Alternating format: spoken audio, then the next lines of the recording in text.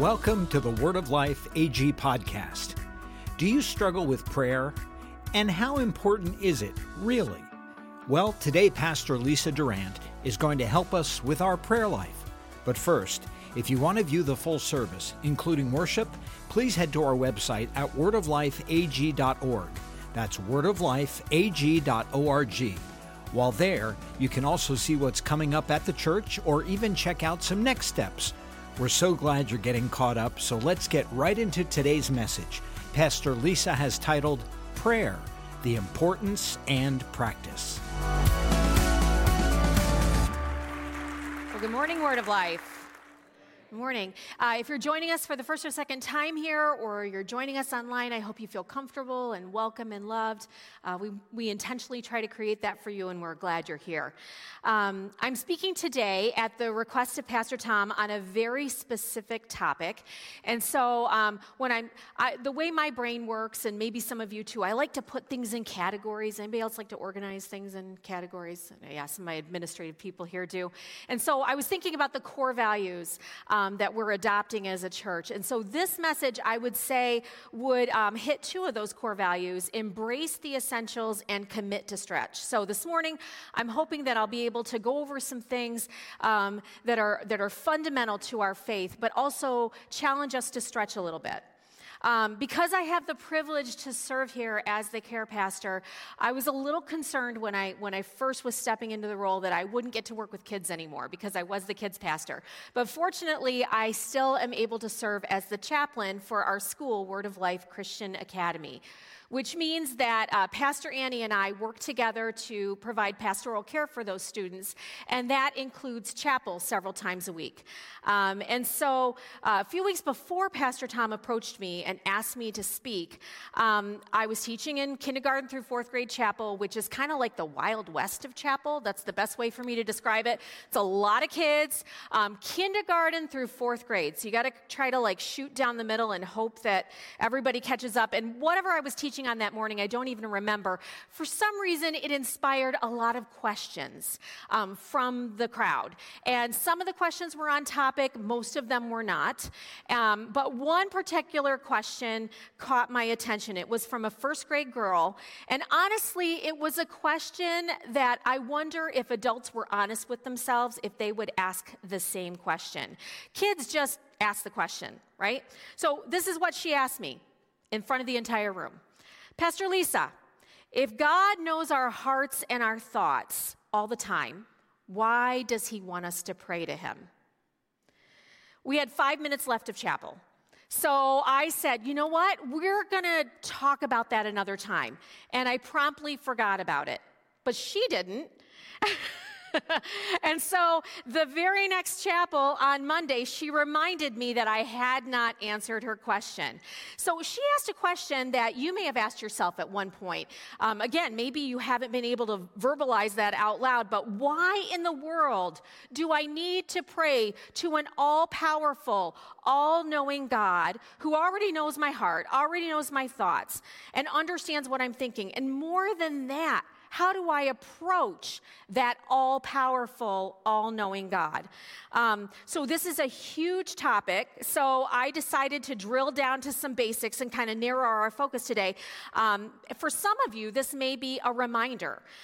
For some, it may be something where you might look at your prayer life and say, I need to tweak this, or I need to change this. For some, I hope this is an encouragement to not be intimidated by the idea of prayer, but to make it part of your daily life. And I have several scriptures that I want to look at. But before I do that, I want to highlight a couple of books that I can recommend because I am a practical preacher, as you probably know if you've heard me preach before. So I want to recommend some accessible and helpful resources as we talk about the importance and practice of prayer. So the first one I want to recommend is a book called Leveling the Praying Field.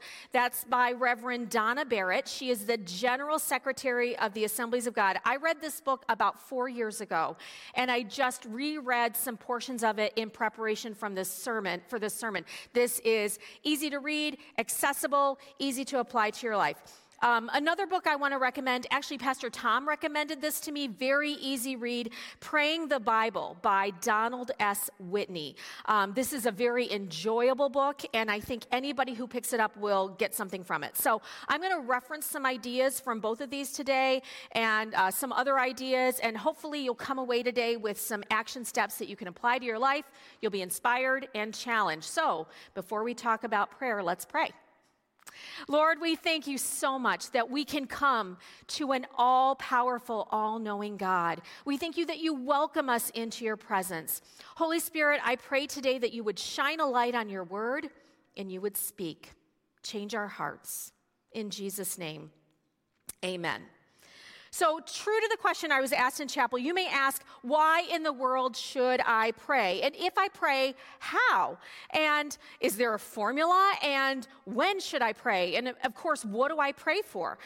So I won't even begin to suggest that I have all the answers to this, but I think we can go on a little journey together. So the first thing that I want to say, the very first foundational idea today is prayer is not just important, it is vital. Prayer is not just important, it is vital. And I feel like we can all be in agreement on this, but I want to give you a couple of ideas. Dick Eastman says, prayer is the highest order of business, for it links a powerless human to the creative force of God's sovereign power. Now, as a Bible-believing church, we take the Word of God and apply it to our life. We believe what it says. So there are over 650 prayers in the Bible, and Scripture records 25 prayers of Jesus according to the Google. And there are a few scriptures that I want to point to, but there are a whole lot more where we're actually told to pray. 1 Chronicles 16:11, search for the Lord and for his strength. Continually seek him. Philippians 4:6, don't worry about anything. Instead, pray about everything. Tell God what you need and thank him for all he has done. So when God tells us to do something in the Word, it's because he knows what's best for us. We're his children. He created us. Just like we parents see that what our kids want to do or don't want to do, and we know what's best for them in many situations. He always has our well-being at the top of his mind. Another reason to pray is that Jesus did it. He set an example for us, and when Jesus sets an example, we want to follow him. Now, if anyone had a reason not to pray, I would think it would be the Son of God, who had just left the glories of heaven in constant fellowship with the Father there, and yet he prayed often. Here are a few examples. Luke chapter 3, the very beginning of his public ministry when he was baptized. Luke chapter 6, we're told that he prayed all night before choosing his disciples. We see him going away privately to pray during key seasons. Just as right after his baptism, he did this. He spent 40 days and 40 nights fasting and praying, and he was tempted by the enemy and was ultimately victorious over him. Jesus prayed publicly, both as an example to and also for those who follow him. Most of you are familiar with a very well-known prayer, the Lord's Prayer in Matthew 6. He prayed during times of ministry and miracles when he fed 5,000 people with just a Filet-O-Fish meal, is what I tell the kids in chapel. With just a little bit of food, he fed 5,000 people. He thanked the Father for the food. He prayed in the garden before his arrest. He prayed on the cross as he was dying for our sins. But I think one of the most compelling reasons for us to pray is that we are praying to a God who is active and involved in our lives. So while I was studying, I did a little digging. I went down a few rabbit holes. A lot of this sermon preparation was editing because there's so much to learn about prayer and so much to read about prayer. But I did a little digging into the practice of prayer in the Old Testament and also what prayer to other deities would have looked like in other belief systems during that time. And it was interesting to note that there are differences between the prayers to gods such as there were Babylonian gods like Ishtar and Shamash that were portrayed, and some Egyptian gods that I looked at. The Babylonian gods, many of them were portrayed as being asleep. They were asleep, and they were indifferent to the concerns of those who were praying to them. In fact, sometimes the people would do magical rituals in hopes of sparking the attention of the gods they were praying to or appeasing them in hopes they would listen. But in stark contrast to that, we see scriptures about an active, listening, involved God. Psalm 3:4 says, I call out to the Lord, and he answers me from his holy mountain. There were recorded prayers to a God who might be part of a council of gods. Maybe he's higher, maybe he's lower than them. But we pray to the one true God, Yahweh, and he's denoted as having no peer, no equal, nobody like him. Deuteronomy 6:4 says, Hear, O Israel, the Lord our God, the Lord is one. Another big difference between these deities is they are one directional. In other words, people would come to them and make their sacrifices and pray to them, but they wouldn't really expect to hear anything back. But the first recorded prayer in Genesis is a two-way conversation between Abraham and God. And it shows us that God is in a relationship with us that involves communication with him and from him. Yahweh communicates directly with his people, answering their prayers through spoken and written words. How many of you are glad we serve a God who's not asleep in his chambers? He's not indifferent to us. He's alive and involved. Bringing all these ideas together, we can see that we serve a God who not only wants to hear from us, but also speaks directly to us and is part of our lives. And this is a relationship. Now, we just celebrated Valentine's Day, and I personally have a distinct advantage on this day because I gave birth to our youngest child, Joshua. He's serving over in Life Kids this morning. So I get to say every year at Valentine's Day, I gave birth today. I should get something today. But on Valentine's Day, we celebrate relationships, right? Especially loving relationships. And loving relationships require communication, listening, talking, spending time together, loving each other, getting to know each other. True, deep, loving relationships require those things.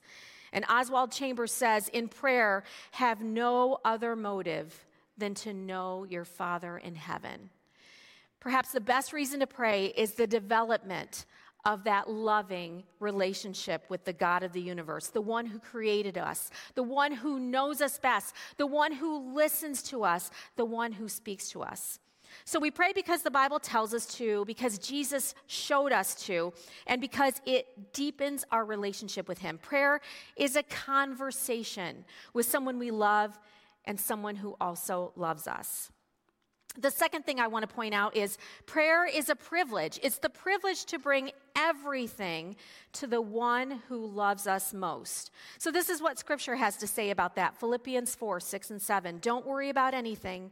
Instead, pray about everything. Tell God what you need and thank him for all he has done. Then you will experience God's peace, which exceeds anything we can understand. His peace will guard your hearts and minds as you live in Christ Jesus. So that's pretty clear. We're supposed to pray about everything. Everything. And strangely, that's easier said than done, right? It's easier to go Google something or go complain to someone or vent about it somewhere. To worry about it incessantly rather than going to him. So there are many different ways that we can go to him, different types of prayer, and I'm going to talk about just a few of them here. There are prayers of thanksgiving when we express gratitude for the goodness of God and what he's done for us. There are needs and requests or things that we are coming to him to ask for, either on our behalf or on the behalf of others. There's forgiveness when we have wronged God or we've wronged someone else. I have to seek his forgiveness so often because I'm a mess without him. Worries or anxiety or things that are heavy, we can take them directly to him. Bill Kirk says, worry is accepting responsibility that God never intended you to carry. He wants to take your worries and your anxieties. We can pray for our own spiritual growth. We can ask God to help us grow. I like to ask him to shine a light on me when I spend time with him. When I read his word, I say, shine a light on this, God, so I can understand it. Shine a light on my heart. Shine a light on what you have for me. Because that's one of the things that he does really well. For those of us who've been given a prayer language through the baptism of the Holy Spirit, that prayer time can be a time of growth and enrichment when we use that prayer language. And we can be encouraged and our faith can be built up during that time. We can pray to develop our relationship with him. This is time spent with him when we intentionally listen for his voice and talk with him. And a little later, I'm going to talk a little more about that. So these are just a few of the things that we can go to God with and should go to God with. I like to tell our WOCA students all the time, if something's bothering you, talk to God about it. If you're happy about something, talk to God about it. If you don't know what to do about something, talk to God about it. Develop a practice now. It's like coming home and talking to your best friend about your day, the things that stressed you out, the things that didn't go well, the great things, the celebrations. That's our relationship with God. As I was preparing for this, I was reminded of an old hymn, which was my Grandma Zare's favorite hymn. And it's, what a friend we have in Jesus, all our sins and griefs to bear. What a privilege to carry everything to God in prayer. Oh, what peace we often forfeit. Oh, what needless pain we bear. All because we do not carry everything to God in prayer. We can and we should bring everything to him, not only because he cares about us, but also because he answers. I recently learned a story from my mother just a few weeks ago. I had never heard this story. Some of you may know that my mother's family is of Amish descent from the Midwest. And so some of my extended family is still Amish. I'm telling this story with my mother's permission, by the way. And so when she was a little girl, her grandparents were Amish. So my great-grandfather was an Amish man, and when he was fairly young, he was diagnosed with liver cancer, which, as you know, is a staggering diagnosis. And so he began to look and see what Scripture had to say. Now, in the Amish church, a lot of people don't actually read their Bibles. They listen to what's being told to them, but they don't necessarily search the Scriptures themselves. But he did, and this is the Scripture that stood out to him. James chapter 5, are any of you sick? You should call for the elders of the church to come and pray over you, anointing you with oil in the name of the Lord. Such a prayer offered in faith will heal the sick, and the Lord will make you well.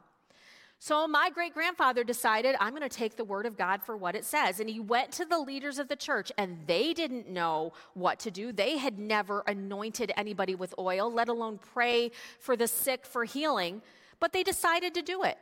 And so they anointed him with oil, or they put some oil on his forehead, and they prayed for him and had faith that he would be healed. And when my great-grandfather passed away many, many, many years later as an old man, it was not from liver cancer. Because God hears our prayers, and he answers our prayers. If one person claps, we all have to. We can expect when we pray that God hears, he listens, and he responds. And that brings me to the practicality of this message, because it wouldn't be my message without practicality. So prayer deepens as we practice it. So I'm aware that in this room and possibly online, there are some people that I would consider professional prayers. There are people here that spend hours, church, praying for you, praying for others. Prayer is something they're called to. They stand in the gap and they intercede for you and for others. Those people I am thankful for. I am grateful for them. I know they pray for me, and I know they pray for you and for many things going on around the world. They have such a deep prayer life because it's been developed over time. They have developed the practice of prayer. But for many in this room, this is either something new to you or something that you're trying to figure out how it works in your life. Or even maybe something that goes really well for a while and then it might fall flat. You're not sure why you're having trouble praying or spending time with God. So I just want to dispel any shame, any guilt, any weird heavies, as Pastor Annie would say, that's going to be gone this morning as we go into some practicality. The enemy would love nothing more than to make you think that you can't pray or you don't know what you're doing. So we're not going to do that this morning. We're going to talk about what God's word says and some practical things. So we're going to agree on that, right? We're going to be practical and agree on that.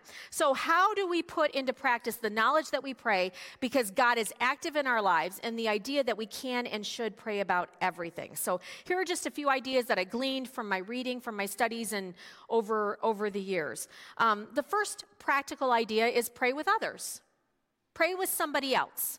That keeps you accountable. It helps you agree together, and it's biblical. So we've got a couple scriptures here. Acts chapter 1. They all met together and were constantly united in prayer. From Jesus in Matthew 13, I tell you the truth, whatever you forbid on earth will be forbidden in heaven, and whatever you permit on earth will be permitted in heaven. I also tell you this, if two of you agree here on earth concerning anything you ask, my Father in heaven will do it for you. For where 2 or 3 gather together as my followers, I am there among them. Praying with other people, agreeing, is powerful. It's scriptural. It's biblical. It also allows us to be accountable to one another. And if you'll come to me and ask me to pray with you, I've now taken a portion of the burden with you and agreed with you. I'm with you on this. I'm praying for you. I have now agreed with you. There's a development there of church relationships as well when we do that. A second practical idea is to pray through the Word. This is a really cool practice, and one of the books that I referenced earlier, Praying the Bible, it outlines that beautifully. And I'm not going to do it justice this morning, but the idea is that as you read Scripture, you intentionally focus on that Scripture and you pray along with it. So, for example, if you were reading Psalm 23, you would say, hey, Lord, thank you for being my shepherd. Thank you for providing for me. Thank you for taking care of me. Thank you for keeping me from falling off a cliff. You know, you could pray along with that scripture, and I'm oversimplifying it, so I challenge you to get the book. It's not expensive, and read that one. It's a good one to check out. But praying the Bible. Isaiah 55:11 says, it is the same with my word. I send it out, and it always produces fruit. It will accomplish all I want it to, and it will prosper everywhere I send it. If God chooses for his word to accomplish everything that he wants it to, then it doesn't hurt to pray along with it, right? That can't be a bad thing. Another way to pray along with the word, I actually have a friend who has done this for many, many years. Every year she purchases a new Bible, and she prays through it, and she writes in the margins what God is speaking to her as she prays. And she often will gift that Bible to somebody at the end of the year. That's commitment. That's a cool way to do it. But you can take your Bible, you can write in a journal or write in the Bible as you're reading it and praying. Find out what the Lord is speaking to you. Another method is journaling while praying. And this method allows you to pray and pause while you're journaling. I personally love this method. I implemented it over in Life Kids several times, where the kids would have a journal or a piece of paper, and we would pray something, and we would pause and listen. And then we would write in red pen what we thought God was speaking to us. You know, there's no junior Holy Spirit. Kids can hear from God. In fact, I think they hear better sometimes than we do because they have nothing else in the way. So when we listen, God speaks to every single one of you in a different way because you are a unique creation with a unique personality. But when you spend time with him in this way and you pause and let him speak to you, you may hear him in the word. You may hear him in your heart. You may hear something in your mind. You may have an idea that he's speaking to you over and over and over. And as you begin to journal that and write it down, it becomes a true communication between you and him. I like to take a journal or a piece of paper and write my prayer requests down. And then when God answers it, I write it in red, cross it out, and I can look back and say, God answered my prayer on that day at that time. It makes our faith grow, and it helps us to remember we can look back and see what God has done. A couple other things you can do is things like guided prayer apps or prayer books or prayer guides. We use YouVersion here. And so we encourage people to get along in our reading plan or another reading plan. There are so many reading plans about prayer just on YouVersion. And there are prayers there that you can pray along with YouVersion. There are devotional books. Many devotional books will have a prayer at the end of your daily devotional. One of my favorites, well-worn, a little ratty looking, is My Utmost for His Highest by Oswald Chambers. There's a prayer at the end of every day. Another one that I love is A Psalm in My Heart by Dr. George Wood. A really great one if you really want to figure out how to pray in different ways. Prayers of thanksgiving, prayers of gratitude, prayers of forgiveness, is Dick Eastman's The Hour That Changes the World. That's a circle, and it'll show you how to use your time. And one of my favorite practices of praying is to pray right away. Just pray right away. Don't put it off. If somebody comes to you and shares a need with you, stop what you're doing. Let's pray together. I'm going to pray for you. Don't say I'm going to pray for you. Pray now. And when a need comes up, if you can pray out loud, pray out loud. If you can't, pray quietly. Write it down. Come back to it later. But pray. 1 Thessalonians 5:17 says, never stop praying. We can pray all the time when we make it our practice. So most of these are just tools, right? They're not anything super spiritual. I'm giving you something practical. But together, when we practice prayer, God moves. He changes things. He changes us. And He gets us on track, and we begin to develop that loving relationship. My last thought this morning is the one that I believe is the most important. And if you don't remember anything else that I said today, if you don't write anything down, I would encourage you to remember this. We've looked at why we pray, we look at what we pray, and I've even given you some practical methods to put in place. But there is a way to pray that never fails. This is foolproof. When I tell you, if you pray this way, it will never fail, I mean it. 1 John 5:13 through 15 says this, I have written this to you who believe in the name of the Son of God, so that you may know you have eternal life. And we are confident that He hears us whenever we ask for anything that pleases Him. And since we know He hears us when we make our requests, we also know that He will give us what we ask for. When I memorized this in VBS when I was a little girl, it said, when we ask anything according to His will. The Expositor's Bible commentary says, a strong faith is a praying faith, dependent on God's power and will. When we pray according to His will, it's foolproof. It never, ever, ever fails. But how do we do that? How do we know that we're praying according to His will? I want to tell you a couple ways that we can know that. First of all, the moment that we ask Jesus to be the Lord and leader of our lives, and we hand our old life over and we take on the new life that He's given us, the Holy Spirit begins to live inside of us, and He begins to change us. He begins to change our minds. He begins to change our motives. He begins to change our hearts, and they become more like Him.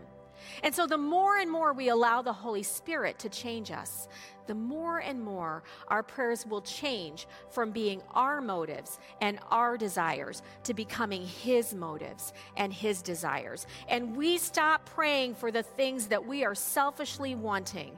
And we are praying in a way that He has shaped and He has changed. And we begin to pray the heart of God.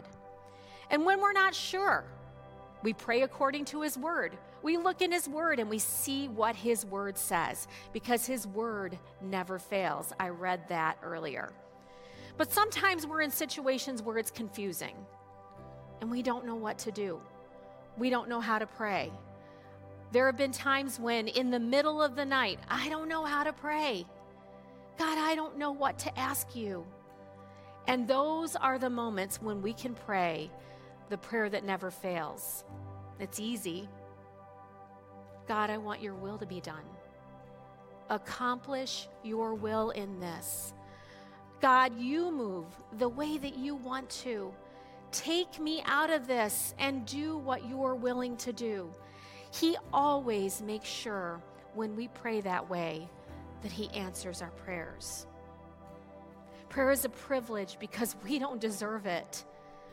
We don't deserve to be able to go into the presence of a holy God and ask him about everything that concerns us because we're selfish, we're broken, and those things should keep us separated from him. But we're allowed to spend time with him, to listen to him, to communicate the heaviest things on our hearts with him. He's given us this precious gift because of what Jesus has done for us.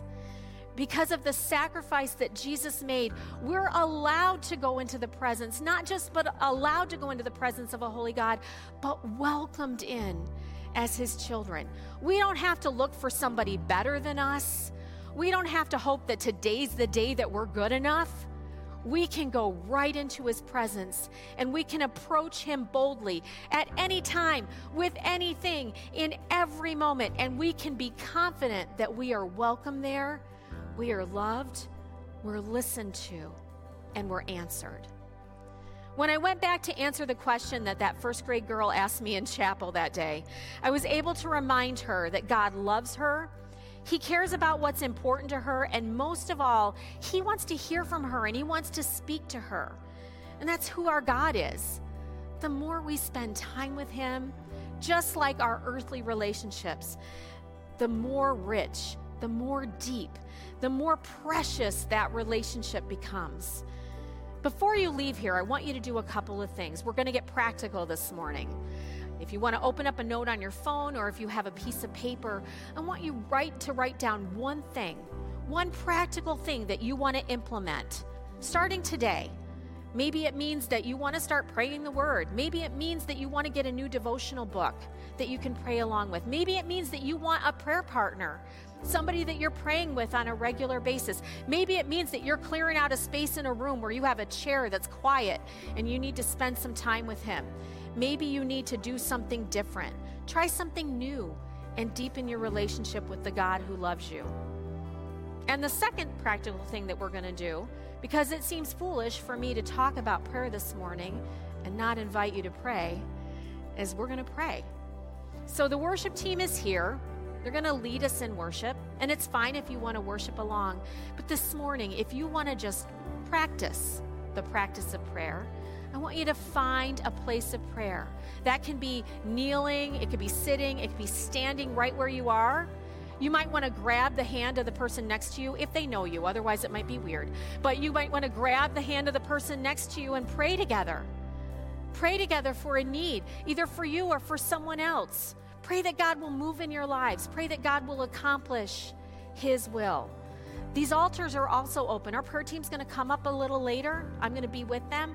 But you can come right to the altar and pray. So as the worship team leads us, let's practice our relationship with God, and let's pray this morning.